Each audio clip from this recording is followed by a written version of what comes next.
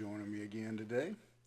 And if you will go ahead and grab a Bible or your phone or tablet, and let's go back to the 119th Psalm, Psalm 119. We'll be beginning in verse 58 today. Psalm 119, verse 58. And we're going to see in these next couple of verses that the psalmist, because of his condition, and again, remind you, we talked a little bit yesterday. It appears from reading this section that the psalmist has had something taken from him, whether it was possessions, physical possessions, not sure. But he appears from the context to have again had some loss. And so now in verse 58, we're going to see him offer up a prayer in light of that. And so he says these words. He says, I entreated thy favor with my whole heart. Be merciful unto me according to thy word. And again, so whatever has happened here in verse 57 that has led him to realize that his only resource is God. That whatever has been taken away from him, as we said yesterday, the saying that when you find God as all you have, you find God as all you need.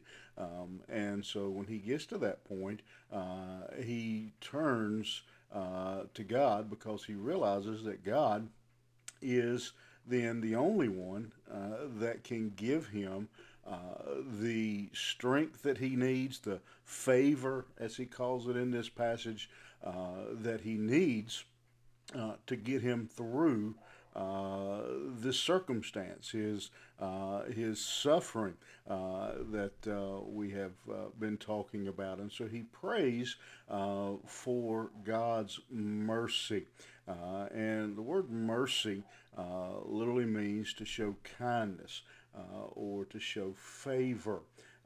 And I don't know who to give credit, but many of you have heard me say this before, that the definition of two important biblical words, grace and mercy, is grace is God not giving us what we do deserve, and mercy is God giving us what we don't deserve.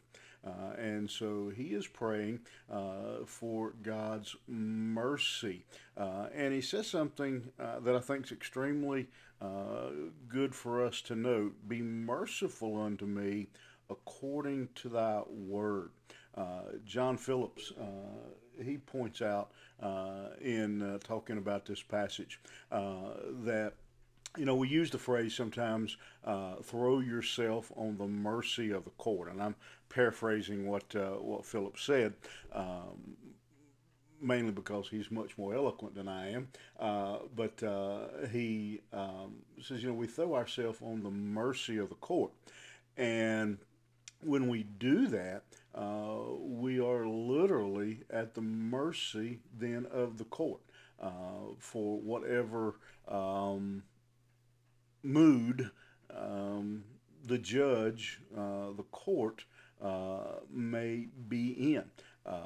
That if you can only, you would hope it wouldn't be so, but I think it's reasonable to believe that you could go in and throw yourself on the mercy of the court, and if the judge has had a bad day, his dog got run over, his wife's been fussing at him, his kids are not listening or something, that his mercy may be different that day than to go in the next day. When he's got a bonus at work and promotion, and his wife cooked his favorite meal, or whatever. I'm just making stuff up here, but you understand what I'm saying. To throw yourself at the mercy of the human court, could be a dicey situation. But when you throw yourself here on God's mercy, what he says is, I want your mercy according to your word. I want your mercy. I plead for your mercy that lines up with your word, and that is a entirely different situation, because we know according to the word of God that he never changes. He's the same yesterday, today, and tomorrow. That his mercy is always the same. That he doesn't, it isn't, it isn't up to the latest whim. It isn't up to the latest, whatever's going on that day.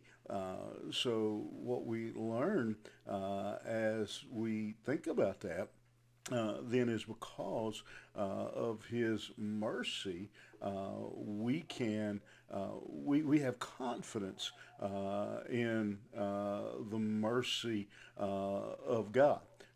His mercy is based on His word. It's based on His personality. Thankfully, it's not based on what I've done or based on what I have earned or based on my attitude or my actions.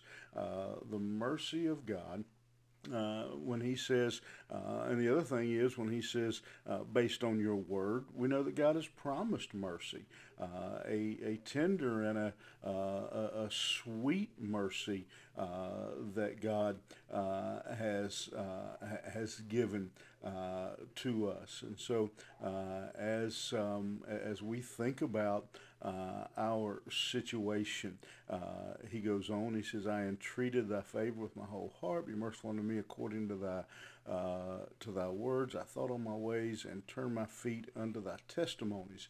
And so he is again just placing himself into the the hands of God.